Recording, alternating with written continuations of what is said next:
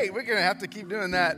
Well, hey, good morning, everybody. My name is Clayton, and I'm the senior pastor here at Central, and I'm excited that you are here with us today as we continue our series called Ordinary Heroes. And I want you to have an opportunity to take notes, and so on the screen right now, there's a QR code. Scan that. That'll be up for a couple minutes.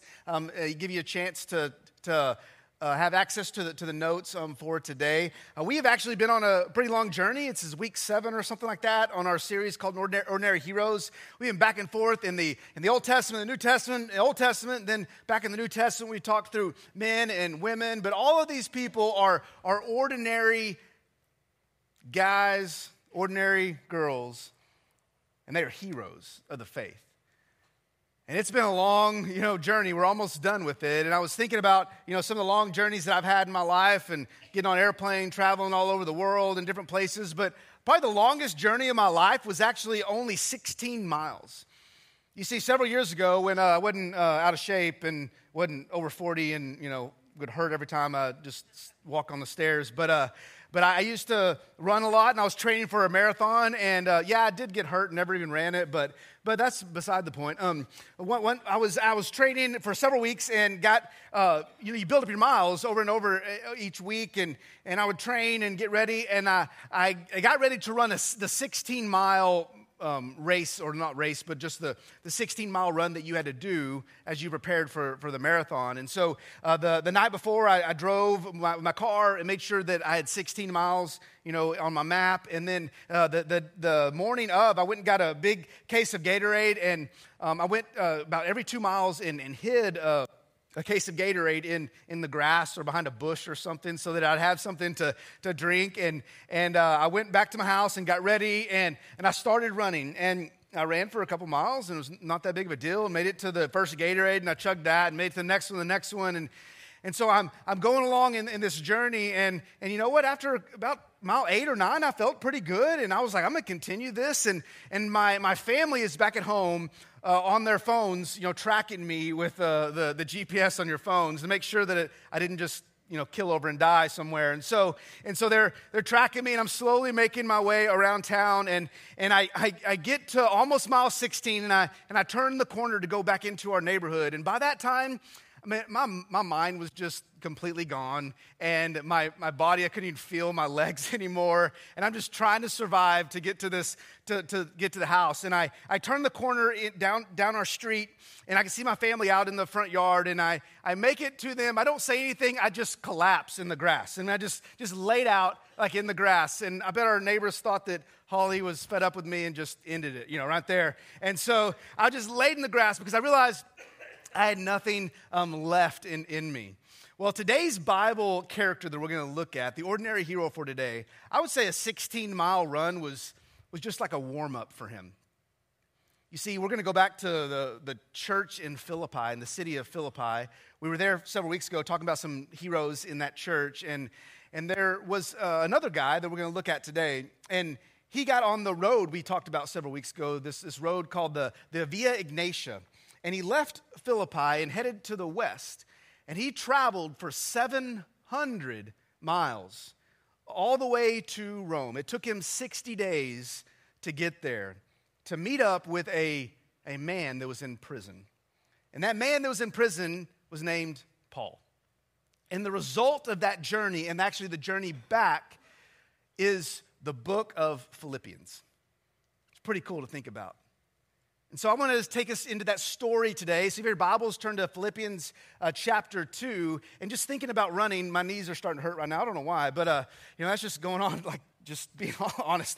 It's kind of weird. So Philippians chapter 2, starting in verse 25, Paul is writing to this church, back to this church, and here's what he says. He says, meanwhile, I thought I should send Epaphroditus back to you. Epaphroditus is the guy for today. Crazy, weird name. Now, we name our kids for different reasons today. We name our kids either, I call it Bible basics. So a lot of you guys are Bible basics kind of names, and you're named after Bible characters. Or there's the family favorites. You're named after an uncle or an aunt or a grandparent or something like that. And then there are the unique unicorns. Anybody a unique unicorn here where your name is just really unique or spelled crazy, where the teachers have no idea how to pronounce your name on the first day of school? You guys are the unique unicorns. Well, back in in Epaphroditus' day, you were usually named after something really important in your family's life. And his name actually means I belong to Aphrodite. And Aphrodite was the Greek goddess of love. And so we don't know anything about his family, but we can infer that his family was pagan. They were not Christians. But look what Paul says in the next part of this verse. He says, he is a true brother. So he was a believer in Christ. He wasn't in his younger days, but he became a believer in Christ. And he says, he is a co-worker and fellow soldier, and he was your messenger to help me in my need. Let me look at this bottom part of this verse really quick. You see, Paul, he was in prison, but he wasn't actually like in a dungeon behind bars. He was actually under house arrest in Rome. He had traveled there, and they actually allowed him to be under house arrest for a really long time in his own place. And he could have visitors, but he had to pay for everything by himself. And so it was very expensive for him to actually be in prison. And so the churches actually began to hear about, all the churches that Paul had traveled around and visited and started, they actually began to hear about Paul's need. And the church in Philippi heard about Paul's need and wanted to send him a care package. Now, if we were, let's pretend we are the church in Philippi, and if we heard about Paul's need, what kind of care package will we send? What will we put in a care package? Anybody? Pizza. Okay, perfect. Yes. He's in Rome, so it's Italy. Yeah, pizza. Okay, anything else? Food? Okay, I sense a pattern here that the kids just want food. I don't know what was in this care package. It might have been food. It might have been money. It might have been writing supplies so he can continue to write his letters. We don't know what was in there, but we have found an actual picture of Epaphroditus on his journey. Here's a picture we found recently of he's just a UPS guy, right? So if you think about Epaphroditus, you could just think he's got the AirPods in, he's good to go. That's what he did. He was just a delivery guy of this care package, and he had to travel 700 miles.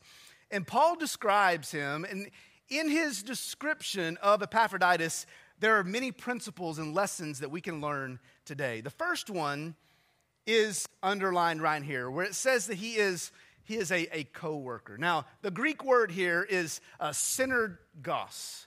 Synergos. What does that sound like? I don't know. Synergy. You ever heard of the word synergy? That's where we get the word synergy, the synergos.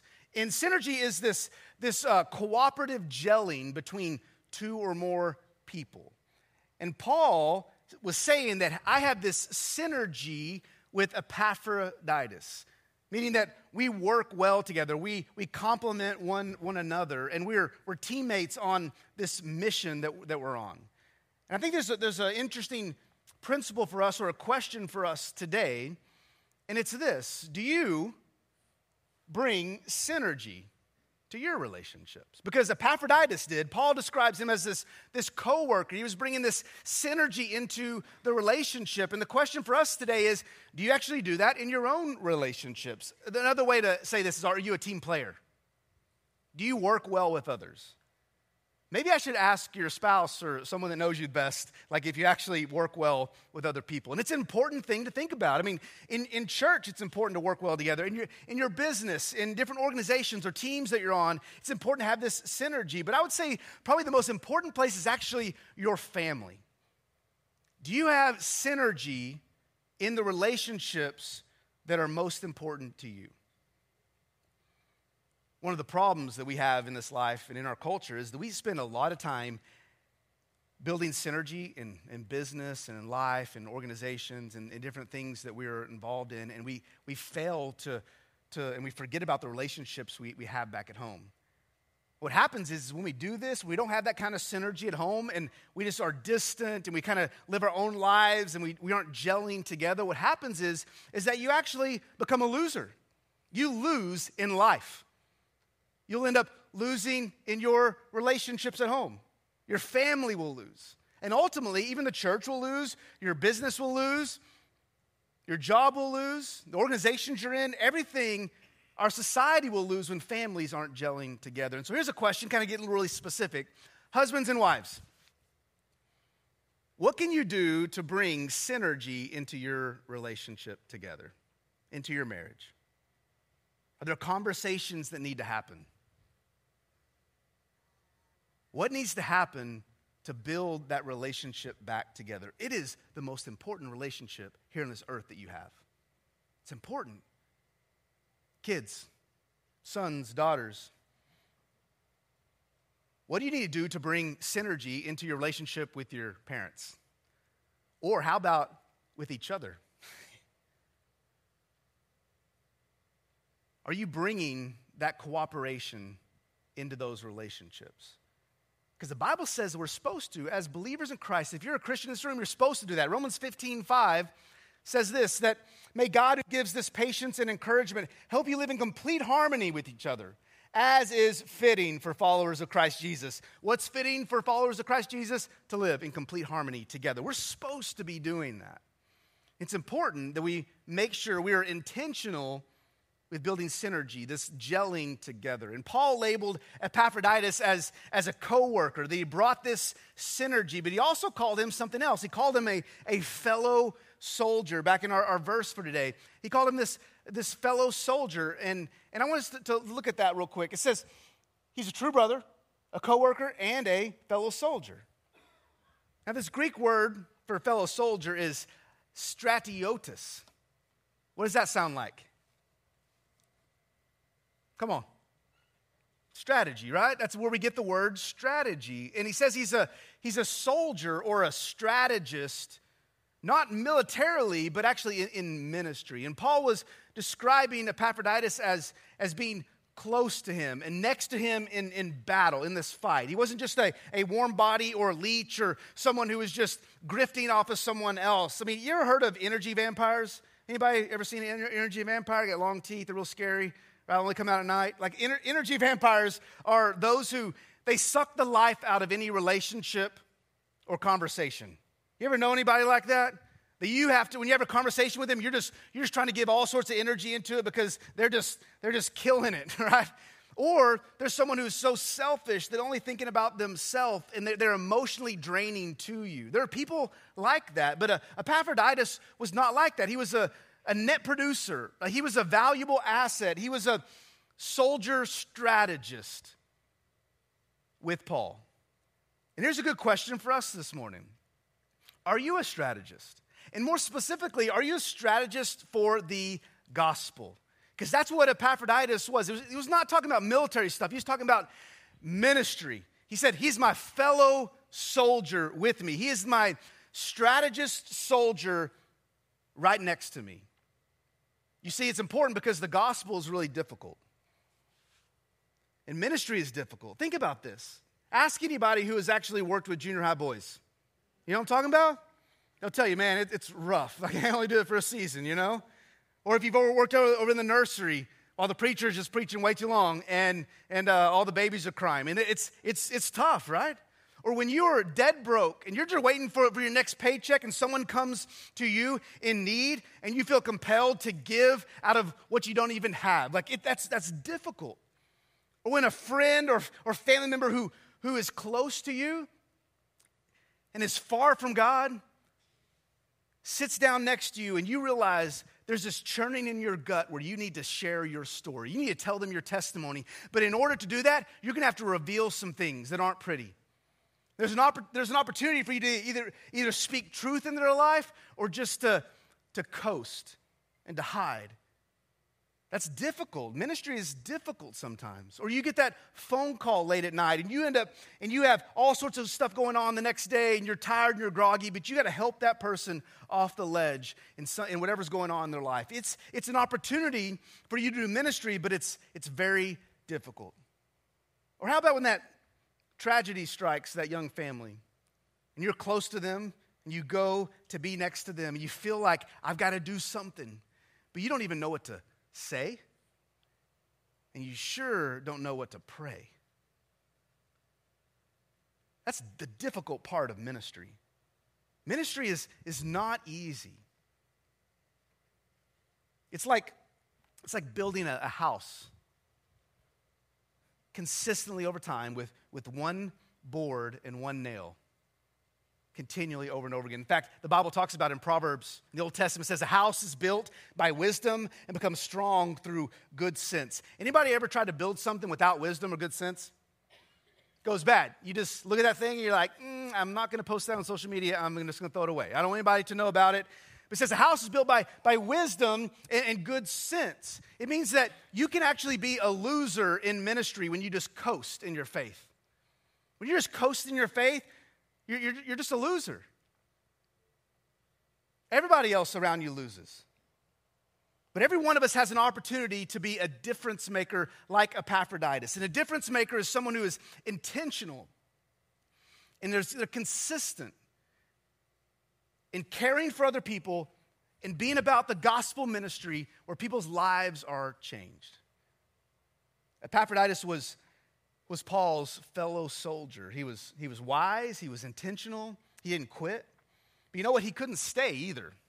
The story doesn't end with just kind of giving this description about him. It goes on to describe something. Look at verse 26. It says, I am sending him because he has been longing to see you. Okay, so he's saying, hey, he's over here with me in Rome, but I'm sending him back.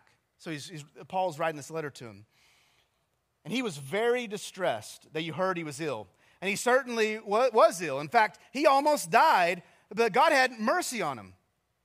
And also on me, so that I would not have one sorrow after another. So I am all the more anxious to send him back to you, for I know you'll be glad to see him, and then I will not be so worried about you. You see, Epaphroditus, we don't know what was going on with him. He had some illness or something was going on, but he actually almost died. And some of you know what that feeling is like. If you ever had a heart attack, you know what that feeling's like. Or you got a bad case of COVID, or you got in a car wreck, and man, your life is just kind of in the balance right there. And that's actually what was going on with Epaphroditus. Something happened to him. And in those moments, it's easy to be pretty self-centered, isn't it? If you got some financial disaster and you're just trying to make it, or you're so depressed and you're dealing with something that you just want to close yourself off from the world. It's easy in those moments to just be so self-serving, to like rally the wagons in your life. I mean, you can't even think about someone else or anything else. You're just thinking about yourself. And that's exactly what Epaphroditus could have been. He could have been like a woe is me kind of guy. He could actually showed up at Paul's door and knocked on the door and just came in dragging. He's like, I'm so sick and tired of this 700-mile journey. I need you to take care of me. But that's not what he did. Instead, he said, how can I serve? How can I help? I have something for you. He was self-sacrificing. I think there's a great message for us today, and it's this. Are you selfish or are you self-sacrificing? It's a good question to ask yourself. The truth this morning is a lot of us are selfish at times. I'm even selfish at times. And I think about people in my life who were great examples, like Epaphroditus, of being self-sacrificing. Think of a lady like Patty Hampton. Patty Hampton died this past year, and she was one of our founding members from 1963, a great woman of the faith. She did some incredible things, and I remember going to her house and spending time with her in her last time here on this earth before she went to see Jesus. And man, it was an opportunity for me to say, hey, what can I do for you? Let me pray for you and all those kind of things. But you know what she did? She's like, you know what? No. I want to pray for you. I want to pray for my church. And what can I do for you? I'm like, are you kidding me? It was just a great example of someone who was selfless and self-sacrificing. In fact, Paul talks about this. If you kind of rewind about 20 verses, still in Philippians chapter 2, there's this famous section. And it's really interesting that he would say this and then go to describe Epaphroditus. He says, don't be selfish. Don't try to impress others. Be humble. Think of others as better than yourself. Don't look out only for your own interests, but take an interest in others too. You must have the same attitude that Christ Jesus had. Let me ask this. What is your attitude? Are you actually putting others at the front of the line? Think about little kids. Little kids, when they're getting in line at school to go to recess, I mean, it's a battle, isn't it? Unless you have a line leader, it can get pretty rough. Why? Because little kids are immature and they just want something for themselves. But as you mature in this life, especially as you mature in your walk with Christ, Paul is saying there's got to be a point in your life where other people become more important. You got to put them first. You got to let them at the front of the line. And Epaphroditus did this for Paul, and he also did this for the church, his home church. He says he was very distressed over them. Why was he distressed? I mean, he's the one who's sick and almost died. Well, it says that he was distressed because he heard that they knew about him, and they were worried about him. He's saying, don't worry about me. I care more about you. He cares so much, he's like, Paul, I've got to go back. His focus was on other people. And let me just tell you that I believe that's super heroic. That's a great characteristic of a hero. And Paul recognized it and goes on to describe in verse 29, Epaphroditus a little bit more. It says, welcome him in the Lord's love and with great joy, and give him the honor that people like him deserve. Man, this guy deserves some honor. He's gone through it, but he's had his focus on other people the whole time. For he risked his life for the work of Christ, and he was at the point of death while doing for me what you couldn't do from afar.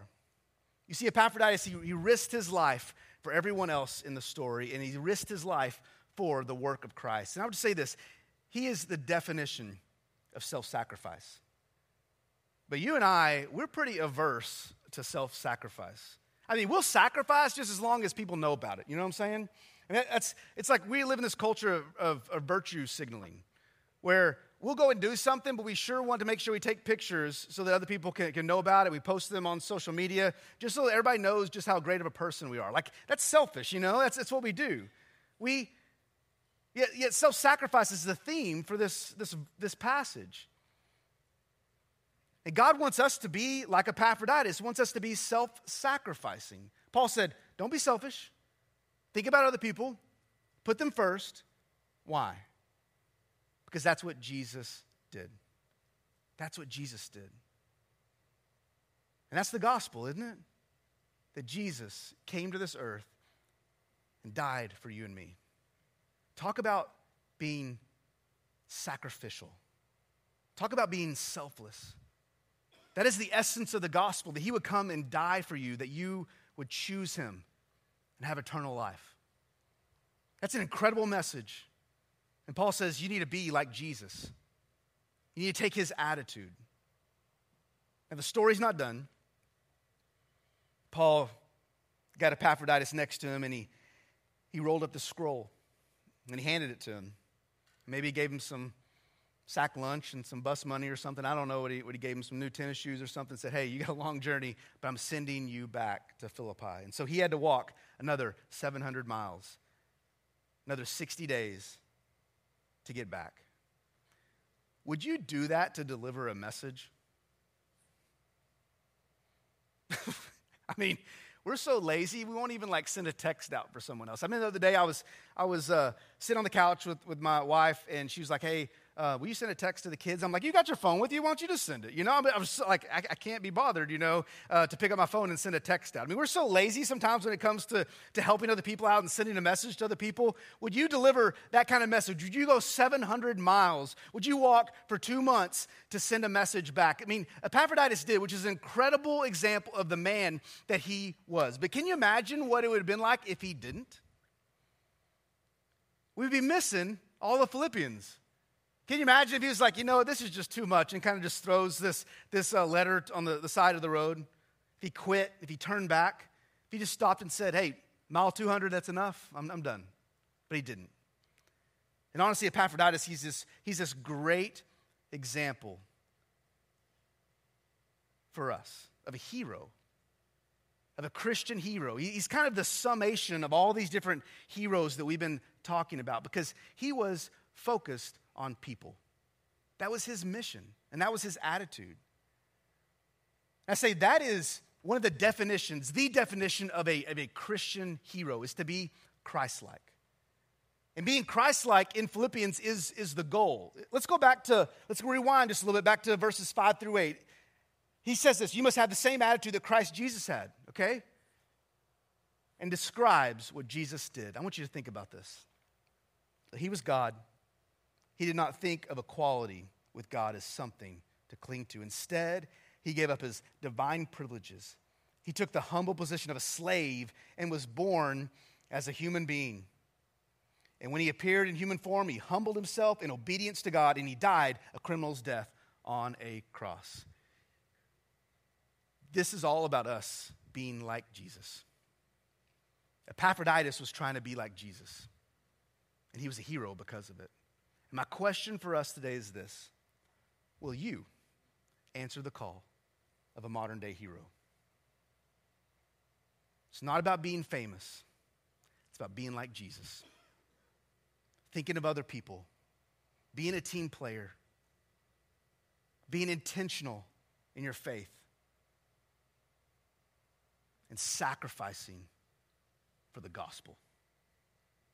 What do you need to do? What needs to change for you to be like him? Let me pray for you. Father, thank you for the message that we get from Epaphroditus. Interesting guy. He traveled a long way. He sacrificed so much. He was almost to the point of death. He was so sick. Yet he didn't quit. And I think that's a great example for us. And in the gospel ministry, sometimes it's really difficult. Our families are difficult. Our jobs are difficult. School is difficult. Ministry is difficult. God, you call us to persevere and continue and to be intentional in our walk. To have this synergy and this cohesion and this gelling with other people. God, we be intentional in our relationships. Sometimes we're just so selfish. Yet Epaphroditus is a great example for us, God, of someone who was self-sacrificing just like your son, Jesus. So God, we want to be like Jesus. We thank you for his sacrifice. I pray, God, if anyone's in this room has never trusted in Jesus, they're watching online right now, they never put their faith in Jesus, the greatest sacrificer ever. I pray, Lord, that they would trust in Jesus today and put their faith in him. And God, for those of us who have done that, help us to just contemplate where we're at. Do we let other people in line first? Are we thinking about them? Are we being like Jesus? Help us, God, to be like you. We pray in Jesus' name.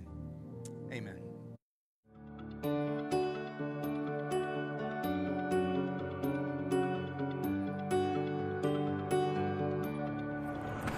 We are super glad that you decided to join us today, and if you watch us every week, we're so glad that you join us. And if you're watching right now for the very first time, we want to just say welcome to the family. We're so glad that you're here. If you're someone who during the message you thought, you know what, I want to know more about Christ, I want to give my life to Jesus, and I want to know what it means to be forgiven, we want to connect with you. So if you could text forgiven to 94,000. And that way, one of our ministers can reach out to you and you can begin that conversation of knowing how God can change your life. Here at Central, we truly do believe that Jesus changes everything. See you guys later.